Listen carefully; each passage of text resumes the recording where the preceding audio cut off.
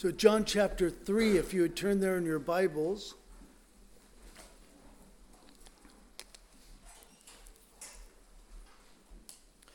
We're going to pick up where we left off last week.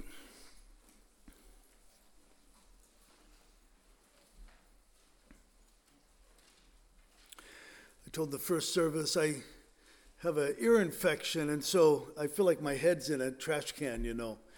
And I told them, if I'm yelling at you, I don't mean it.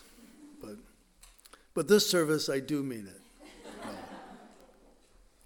Father, we pray that you would teach us. Lord, whenever we open your word, our first step should be asking you, by your Spirit, to give us understanding, to teach us, Lord, so that we're not just reading words on a page, but that we're really able to receive the spiritual food that is ours from your scriptures. And so, Lord, we do pray that you would speak to us. We pray, Father, that downstairs, upstairs, online, wherever people might be listening, we just pray, Father, that, Lord, if any have not placed their faith in you, Lord, we pray that you would grab their attention and that they would have ears to hear what they need to hear today. We pray this in Jesus' name. Amen. So going back up to verse 14, we covered it last week, but verse 14 of chapter 3, John's Gospel. And as Moses lifted up the serpent in the wilderness, even so must the Son of Man be lifted up, that whoever believes in him should not perish, but have eternal life. I almost said everlasting life. Some translations say everlasting life, eternal life. For God, John 3:16, for God so loved the world that he gave his only begotten Son, that whoever believes in him should not perish but have everlasting life. For God did not send his Son into the world to condemn the world, but that the world through him might be saved. He who believes in him is not condemned, but he who does not believe is condemned already, because he has not believed in the name of the only begotten Son of God. And this is the condemnation, that the light has come into the world, and men love darkness rather than the light, because their deeds were evil. For everyone practicing evil hates the light and does not come to the light, lest his deeds should be exposed. But he who does the truth comes to the light, that his deeds may be clearly seen, that they have been done in God.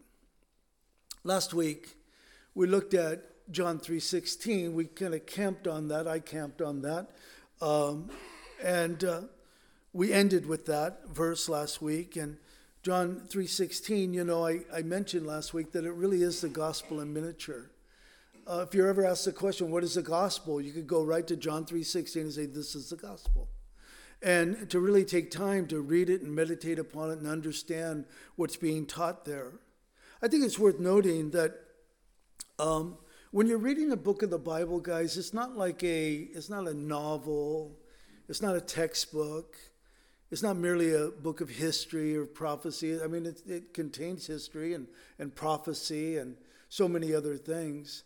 But it's a living book, the Bible tells us. These are living words, and so they're able to speak to us and to every generation, whoever has an ear to hear, as if they were hearing it for the very first time.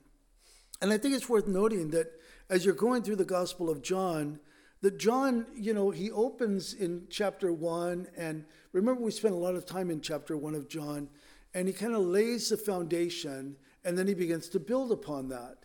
And I think it's worth noting that because when you're paying attention to how John, or how any gospel or Bible writer, how they open their book or their epistle or their gospel account, it's interesting to note how they build upon it. I think of, we have all of our grandkids, and of course, long before our grandkids came, our own kids, Legos were a big thing. I go to on my phone, I have many pictures of new creations, all built by Legos, from my various grandchildren. And I think of that, you have these little blocks and you add one upon another, and it might not look like much at first, but when you're done with the project, there it is, it's a boat or it's a whatever, And that's how the Word of God is. It just builds upon block upon block upon block. So John 3:16, I think it's worth noting that God, according to chapter 1 and verse 17, that God gave Israel the law. It says that in verse 17, the first part of the verse, it says the law was given through Moses. And then the verse goes on to say, the same verse goes on to say that in essence that God gave the world his son. It says, but grace and truth came through Jesus Christ. So that's important to point out because there's a lot of people that think that they will be saved or that they are saved by the keeping of the law. And you know that nowhere in the Bible, first of all, the law was given to the children of Israel, to the nation of Israel. And even when the law was given to the children of Israel, it wasn't just 10. We always think of the 10 commandments because that's kind of culturally how we categorize things as Christians. But for the Jews, they were given 618 laws. And as you look at the laws pertaining to all sorts of things, Mariella and I were talking about a little bit of that between services. Nowhere in the law does God say, you keep this, you'll be saved. Nowhere does he say that. But in the gospel, the giving of Christ, we see that. That's the good news, after all. Believe in Christ and you'll be saved. John 3:16. It begins with, for God. And I was looking at that and thinking about God. We like to, I was talking to the Lord yesterday as I was praying. I said, Lord, it's so hard because I want to approach you almost as if you think the way I think. Like you're, almost like a man, like I'm a man. And my understanding and my, concepts and thinking, or they don't even come close to God. But God, he is the self-existing, uncreated, omniscient, omnipresent. Do you know what that means? In all places at one time. Omnipotent means all-powerful one. It says, for God so loved. This speaks of God's benevolence, his kindness, his compassion, his love. It says, for God so loved the world. So that includes all, without distinction or exception. And then it goes on and it says, he gave. So Father is a giver in John 3:16. Father is a giver. He gave. And we're told the next line here, what he gave, his only begotten Son. So Father is a giver. Jesus is a gift. And you think of that, what a wonderful gift Jesus is. I think last week I mentioned as I was going through John 3:16, I think that I misspoke and I said that salvation was a gift. Salvation is not the gift. Christ is the gift. Salvation comes through Christ. You don't have Christ, you don't have salvation. So Christ is the gift. And it goes on to say, believes in him. So whoever believes in him, it's in Jesus alone. Salvation is in Jesus alone. It's not found in any other. And then it goes on, it says, shall not perish. And this tells us the will of the Father. The Father doesn't want anyone to perish, not one. And then, of course, you have the blessing that it ends with, everlasting life. And I mentioned last week, if you're here, that everlasting life is just not life that never ends, but it speaks of the quality of life. So it is that God intended life that is for the believer. And we could only imagine what that's going to be like. You know, guys, I don't know how you approach the scriptures when you read the scriptures, but when I read the scriptures, just the way I'm wired, different words jump out at me, especially if the words are repeated. And in our text today, there are certain words that are repeated in our few verses. For example, the word whoever, it's used twice. It's used in verse 15 and 16. And believes is obviously a word that kind of jumps off the page concerning our text. It's used 4 times. It's found in verse 15, verse 16, and then twice in verse 18. And then eternal life, used twice, again 15 and 16. And then son is another word that kind of jumps off the page. So to me, if when I'm talking to someone, if I'm repeating myself, it's because I'm trying to make a point. And in the scriptures, if different words are being repeated, I think it's because the Holy Spirit wants to make a point. And I think that the point, again, is nothing that you don't already know, but the point is simply this: whoever believes in the Son has eternal life. This is the gospel. Whoever believes in the Son has eternal life. But we have another word that jumps off the page to me because it's used a few times, and we see it in verse 18, and it's the word condemned. And so condemned tells us why we need to be saved. So verse 17, for God did not send his Son into the world to condemn the world. That word condemned could also be rendered judged, to judge the world. It means to distinguish, to give an opinion upon, to make a judgment. So Jesus, guys, Jesus came the first time not to judge or pronounce a sentence upon humanity, but to deal with the sentence, the judgment that is already upon humanity. So I want us to think about that because this is really, really important. You know, bumper stickers can be silly, can't they? I was thinking, I'm not going to repeat it because there's a word in it that, it's not a cuss word per se, but it's not appropriate. It's not a word that I use. So, but it's Jesus is coming and boy is he, and the rest of the bumper sticker. And it kind of gives you an impression that, God is just angry. Jesus is just angry, and he can't wait to get back here to deal with things. And on one hand, there is some truth in that. At his first advent, his first coming, he didn't come to pronounce judgment. He came so that he might die for the sins of the world and rise again on the third day, and the atonement of sin, and of course the work of salvation, and all of that. But the Bible's clear that when Jesus comes again, then he will judge the living and the dead. So 2 advents, 2 comings, 2 different reasons behind his coming. But we're considering this right now. Remember the context, guys, that Jesus is speaking to Nicodemus. He's a Pharisee. He's a member of the Sanhedrin. He's a religious fellow. He is the teacher of Israel. He is well known and respected. And as he's speaking to Jesus, Jesus talks to him about being born again and how important that is. And he makes it clear. And some people say, born again of water. Some people say it's baptism. Can I tell you what Jesus did not say? He did not say you must be born again and again. He said you must be born again. You've already been born. There's not an again and again. It's not 2 things with water and the Spirit. It's one thing. You must be born again. There's another again.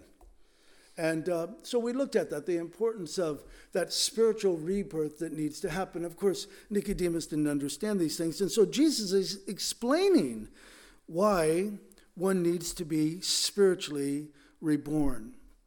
And so as he goes through this, he, first of all, declares that he is the means. As Moses lifted up the serpent in the wilderness, we looked at that last week, Numbers.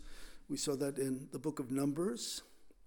So must the Son of Man be lifted up. And I noted last week that being lifted up, that particular reference there in our text, not only spoke of his crucifixion, but it also spoke of his ascension. So he would be lifted up in death. He would also be lifted up in his ascension to heaven. Guys, God's offer to pardon sin, to remove the sentence of condemnation, is through Christ Jesus alone, no other. Salvation doesn't come through keeping the law, because no one can keep the law as God intended it. Salvation is not a reward for our good works? You might be saying, Dan, I know these things. I mean, come on, this is elementary. This is ridiculous. Give me some meat here, Here's the problem, guys. There's a lot of people in a lot of churches that don't believe this. I mean, it's almost as if they believe with their mind doctrinally the right things, or at least they could kind of quote the things that they believe, and it sounds right. But when it comes to actually living out their Christianity, living out their life, their walk with Christ, they depend so much upon, well, it's my good works. Do you know that the Bible says that we are not saved by works, but by faith alone? And being saved by work alone, there's no boasting. We can't boast about, well, I'm saved because I'm such a hard worker, But then in that same text, I'm referring to Ephesians chapter 2. In the same text, it goes on to say, but we've been created in Christ Jesus. And that's not speaking about, listen, it's important when you read the scriptures that you're paying attention to the context. It doesn't mean that we were created, that is, when we were conceived in our mother's womb and when we were born on the day of our birthday and everything. No. It's speaking about a new creation. We've been created again. We've been born again. We are his workmanship. So he's working in us. We are his workmanship for good works. So the good works follow salvation. The good works are not a means of getting salvation, but the good works follow the fact that we have been born again. Before, as a Christian, I always had I don't know why I did, but I always had a hunger for spiritual truth. I wanted to know, I wanted my life to mean something, I think, bottom line. And so I didn't find, I almost don't want to use the phrase, what I was looking for, but I didn't find what I needed in Catholicism, being raised Roman Catholic, very religious. So I knew what it was to be religious, a little boy going to parochial school, wearing your uniform, being picked on by the public school kids when you walked home. I mean, that was rough being a Catholic kid, in Norwalk, California, when I was a kid. But, there was no real power behind that. And so, started looking into other things. And you've heard the stories, the Eastern mysticism and everything. And, well, maybe it's this and maybe it's that. And perhaps it's this over here and this type of thing. And so you start searching for different things. But none of them, had power. They promised things. It was like the carrot on the end of the stick, but none of them could really deliver. And it wasn't until I came to faith in Christ that all of a sudden everything that I was looking for, everything that I, had this void in my life for, was found in Christ and Christ alone. But I remember as a young guy, I like to do things. I like to serve. I actually signed up to be a big brother when I was 18. And I remember going over to meet my little brother for the day. That was so awkward, and meeting his mom. And even that, it was just kind of a weird thing, because as you're there, I'm an 18-year-old guy, and I'm thinking, I don't know, is this for him or for her? Because it just seemed like there was something weird going on there. But it was kind of like, I want to do good. I want to do good things. I think that mentality was drilled in my mind growing up a Catholic, because a lot of it's based upon works. Be good. Do the right thing. And the problem is that there are many Christians, many people who are in evangelical churches, non-Catholic, non-Orthodox type of churches, and they have the same mindset kind of drilled into their mind. In fact, they would think, well, are you going to go to heaven when you die? Yes. Why? Well, because I'm a good person. Or we might say things like, I have a good heart. This is why it's important that we know the Word of God, because the Word of God tells us that our heart is corrupt. So we don't want to say we have a good heart when the Lord says through his prophet Jeremiah, no, your heart's really in bad shape. You got a bad heart. And because of your bad heart, it affects everything else you do. It affects your thoughts, your reasoning, everything else, We need Christ. Salvation is found in none other. Jesus came as the remedy for the problem that was already there. Guys, look at verse 18. He who believes in him is not condemned, but he who does not believe is condemned already, because he has not believed in the name of the only begotten Son of God. When I read that verse, I think of the kind of the figure 8, because as you're reading the verse, if you keep following, it just kind of comes around. It loops around, and you say, well, which is it? Well, it's all of it. You stand condemned. Why? What have I done? You stand condemned. You were born in sin. You were born under the curse. You were born, in essence, condemned. Here's the reasoning. Well, why am I condemned? Because you do not believe. Oh, but if I believe, then I will not be condemned. It just kind of goes around. It comes around. And so this is why we need to know these things. We need to understand these things. Now, you might be here and you might say, well, Dan, I'm a believer. Again, this is elementary, and I know these things, and I don't need teachings on salvation. I know how I'm saved and all. Here's the problem, that many times saved people forget how we're saved. I mean, really forget how we're saved. And many times saved people forget what we're like before we were saved. When I first became a Christian, Tracy and I went backpacking with some folks from a little church we were attending, and my whole thinking was different. I grew up kind of a hippie, and we would skinny dip a lot, and it was just kind of that lifestyle. And we go backpacking, and we pack back into this lake back in the woods, and the people want to start swimming, and I take off my clothes and jump into the lake.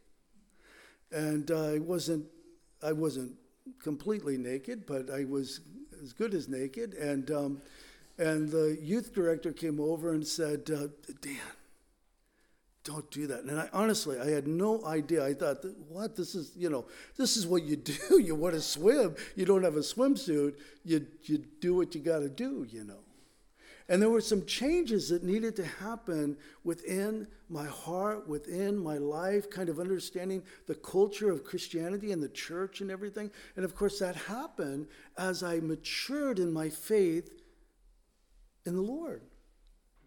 But guys, think of how you were before you came to faith in Christ. The way you valued things or didn't value things, the way you thought about things. You had this concept of right and wrong. But it wasn't until you were born again, born of the Spirit, that all of a sudden, and again, it wasn't automatic, but in time, your thinking began to change. See, this is why there's a problem when people say, well, I've been born again, I've been a Christian for so many decades, and there doesn't seem to be any change. Your behavior is the same as it was before you became a Christian, and then you have to question, well, what's going on here? Why isn't there a change? Because, there's this thing in the Bible is called sanctification. Sanctification is the means by which the Lord is making us holy. And the Bible says that we are sanctified. So upon receiving Christ, we are sanctified. And that kind of speaks of our position in Christ. Paul talks about the fact that we are seated with Christ in the heavenlies. We are sanctified, man. We're done deal. But then the Bible goes on to say that we are being sanctified. So there's this ongoing work changing us day to day. And then the Bible declares that one day when we're in his presence, we will be sanctified. So all three are correct. There's no contradiction here. They're all true. It's important that we know how we're saved because we're surrounded by more people, usually, that are not saved, that are lost, that need salvation found only in Christ, we're around more people that are not saved than we are around people that are saved. And see, if we look at people without recognizing their condition, there's not a sense of urgency. I think of, growing up during the 70s. I say growing up. I was a teenager in the 70s, so that's when you really do a lot of growing and a lot of Jesus people coming and sharing the gospel with me. And I've said it many times before, that many of the Jesus people were very blunt. They didn't beat around the bush. There wasn't kind of the political correctness that there is today, where so many people are afraid of offending people that we don't really get around to saying anything at all. But they would share the gospel with me, and then they would tell me, not in a mean way, but they would tell me that I was going to hell without Christ.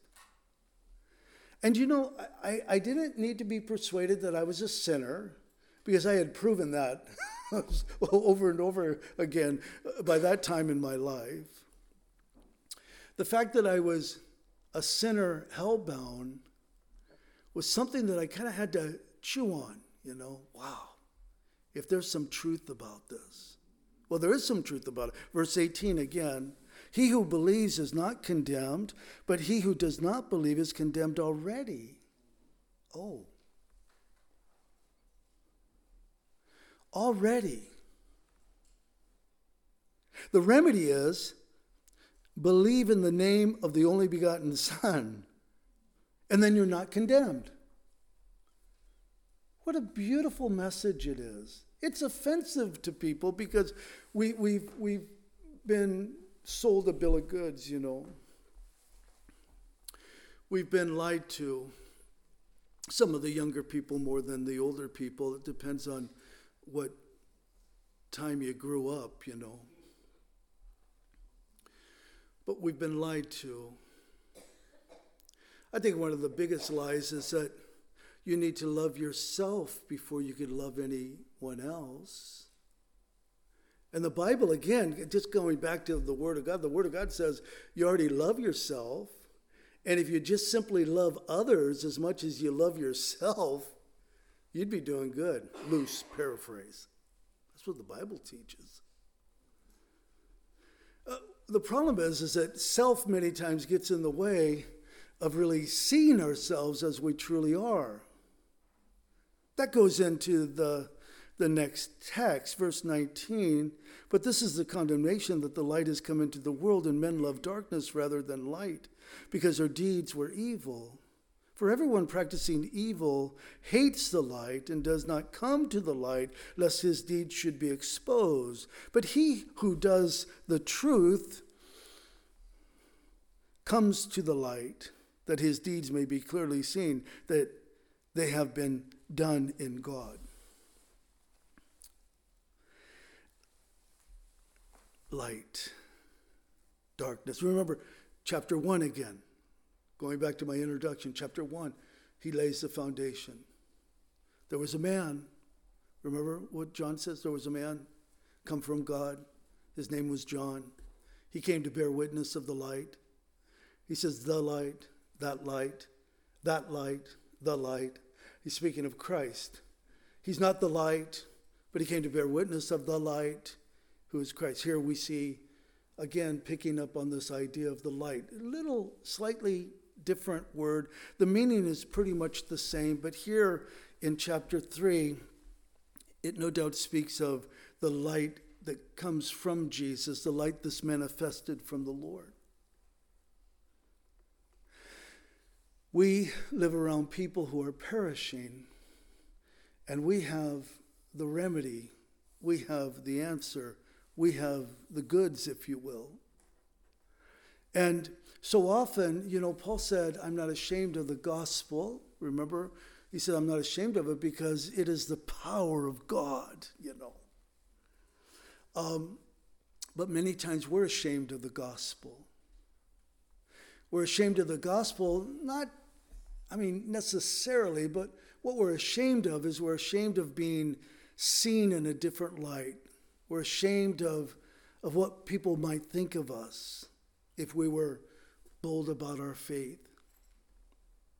I was sharing with the first service that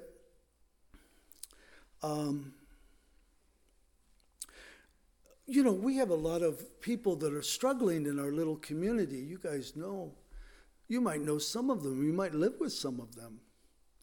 And there was a fellow, we know him. We've had encounters with him. And he's an angry fellow. And he's usually ranting or screaming or yelling. And I shared with the first service that my reaction with the fellow in times past has been kind of this very, not directly to him, but just in my own heart, kind of this, I wish that guy would just shut up. The guy's just ranting all the time. I wish he'd just, go away. And, but on Wednesday night, Boaz, one of my son-in-laws, my grandson, not my son-in-law, my grandson, came in and said, Papa, there's it would really be weird if I said son-in-law and they call me Papa. They don't, my son-in-laws don't call me Papa. They call me jerk and idiot. No, they don't. But Boaz said, Papa, there's a guy out on the side, just wanted to let you know. And I said, okay, I'll go out and check. And so I went out and I recognized the guy. And there he is sitting on the sidewalk. And I just walked up and I said, how you doing? You doing okay? And he looks up at me. And I wasn't quite sure what reaction I would get. But what I found, by the way, just a side note, that usually when you see people that are ranting and they're coming down the sidewalk maybe your way and you're tempted to cross the street because you don't know what they might do. I'm not telling you what to do. I'm just simply suggesting that when you engage them, when you treat them like a person, when you say, hello, how are you today? That immediately they snap out of the raging and they say, hello. It's a weird thing.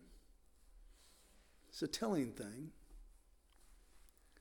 Anyway, talking to the fellow, and we talked for a little bit, and he was having a bad day. He got kicked out of kind of a thing for homeless people. And I said, you're having a bad day? And he says, I'm having a bad day.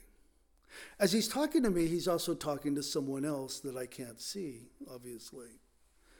And so he'd talk to me, he's answering my questions, and then he would say, what? Yes, yeah. And then he'd turn back to me.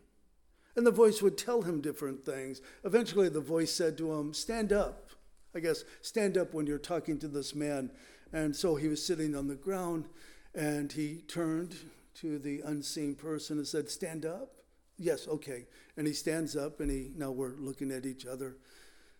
And I asked him, I said, do you know Jesus? He says,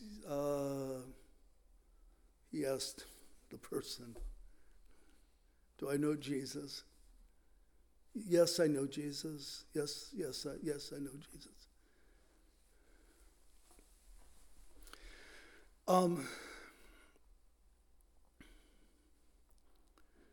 As he was talking about his woes, he would stop after I mentioned Jesus. He would stop and he would cross his hands like this, and he would look up and go, oh, Jesus, Jesus.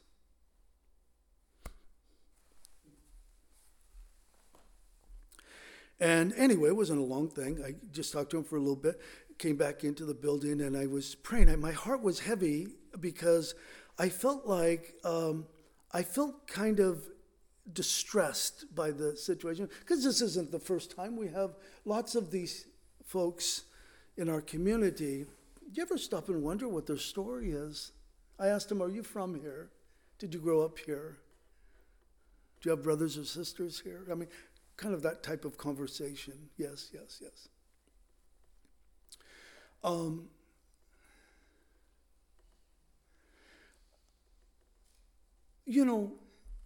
We say they're schizophrenic. They have mental illness, and I don't doubt that they do. It makes me feel helpless, though, as a Christian who has the goods, who has the answer, who has the remedy. I don't have it. I'm just a messenger of it because I've received it for myself, and that is salvation and new life in Christ Jesus. But if it's just simply a mental thing, it kind of leaves me feeling empty, I look at the scriptures and I see Jesus interacting with people who acted like that. Remember the fellow who lived among the tombs and he would cut himself? The whole self-harm thing. And they tried to bind him, and he had the strength, and he would be able to break the bonds. And people were afraid of him because he was just a madman, and he meets Jesus. And you see these different encounters of people who are demon-possessed, and they come up to Jesus, and they bow down. As soon as they reach where he's at, they bow down. Now, the Bible doesn't tell us this, but sometimes I picture maybe their hands like this and saying, now the demons are saying, what do we have to do with you? But the man's saying, Jesus,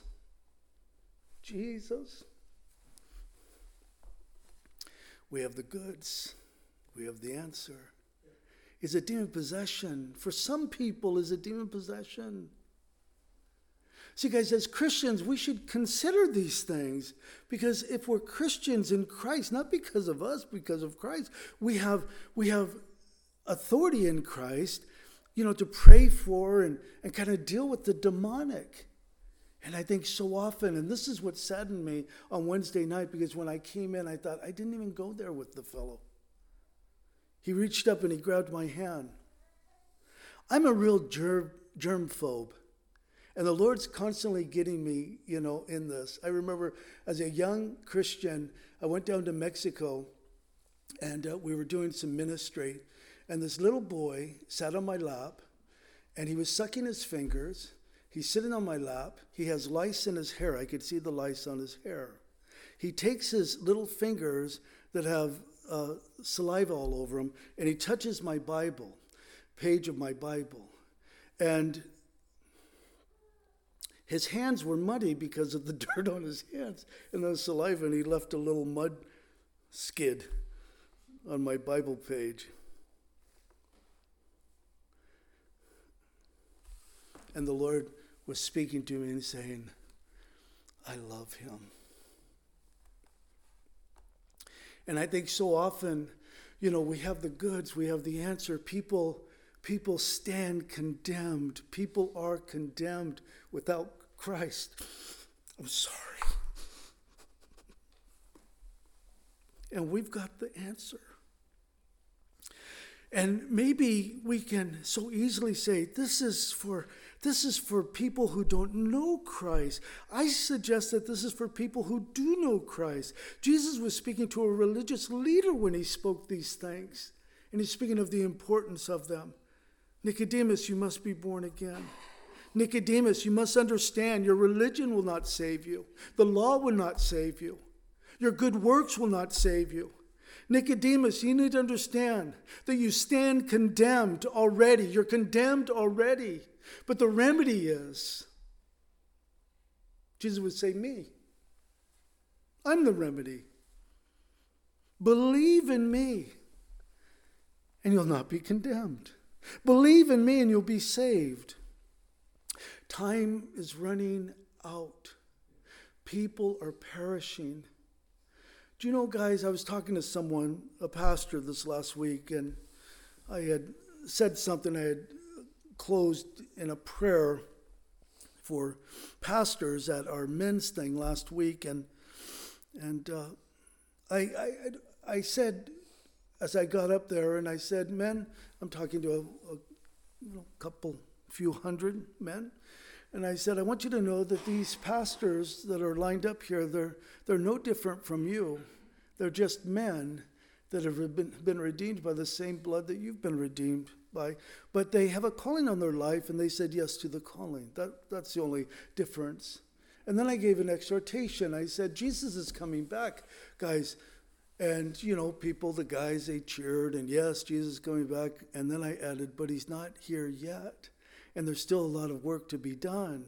And pray that the Lord would put within your heart a burden to go out and maybe become a missionary or a church planter or an evangelist. That was my exhortation to the men. So when I was talking to my friend, a pastor, this past week, Pastor Brian, he said, Pastor Dan, Brian Williams is so respectful to me. He came out of this church, and I love that man.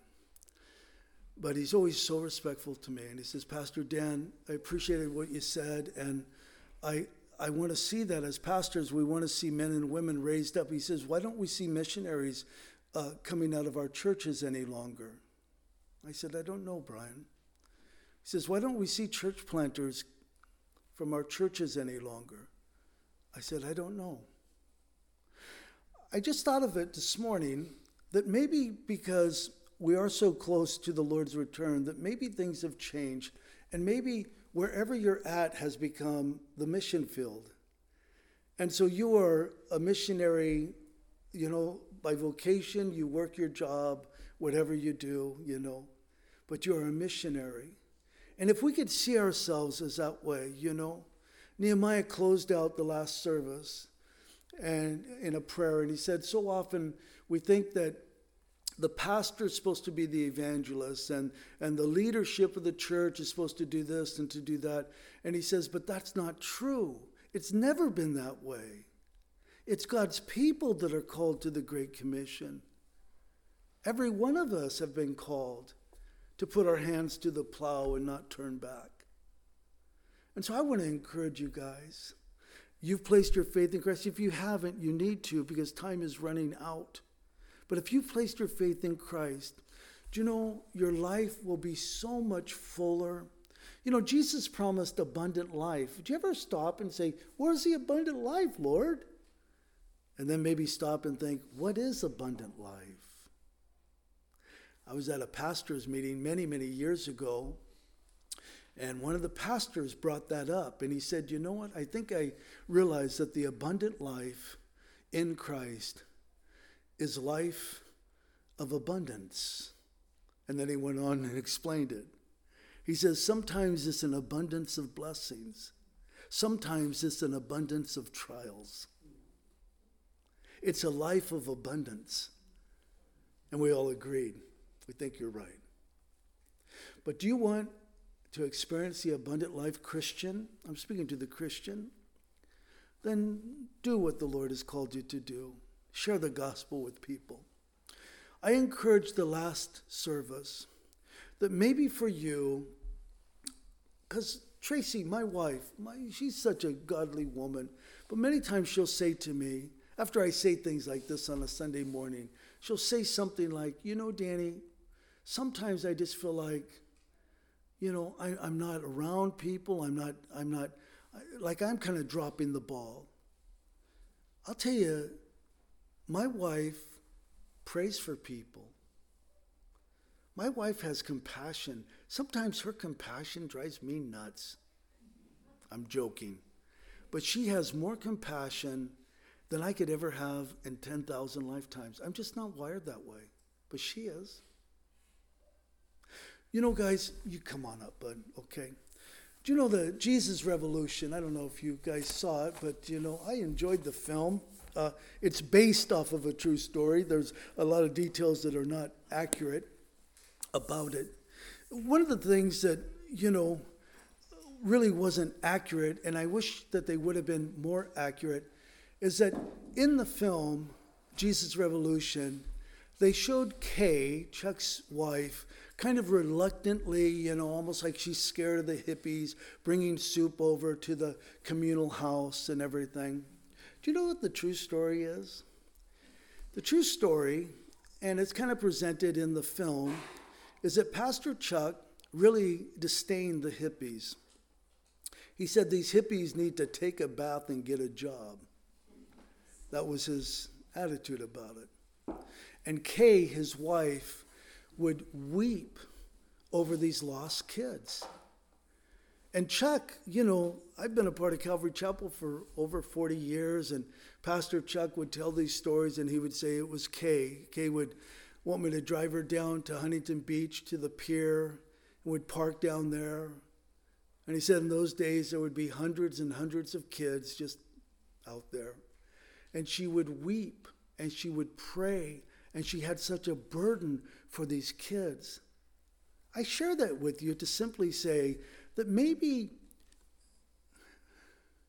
the water that caused the seed of revival to grow was the tears of people like Kay Smith that prayed, that had compassion, that pleaded with the Lord and said, Lord, please save them. Maybe that's your ministry.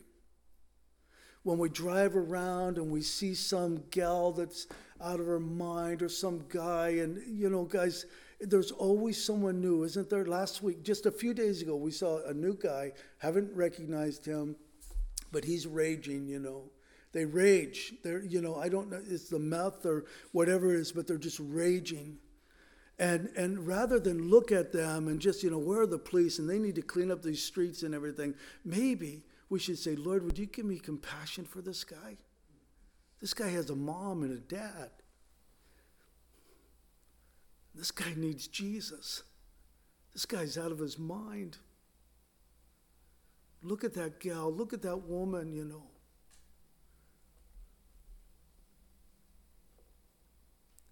It should break our hearts when we think of what people have gone through, young people.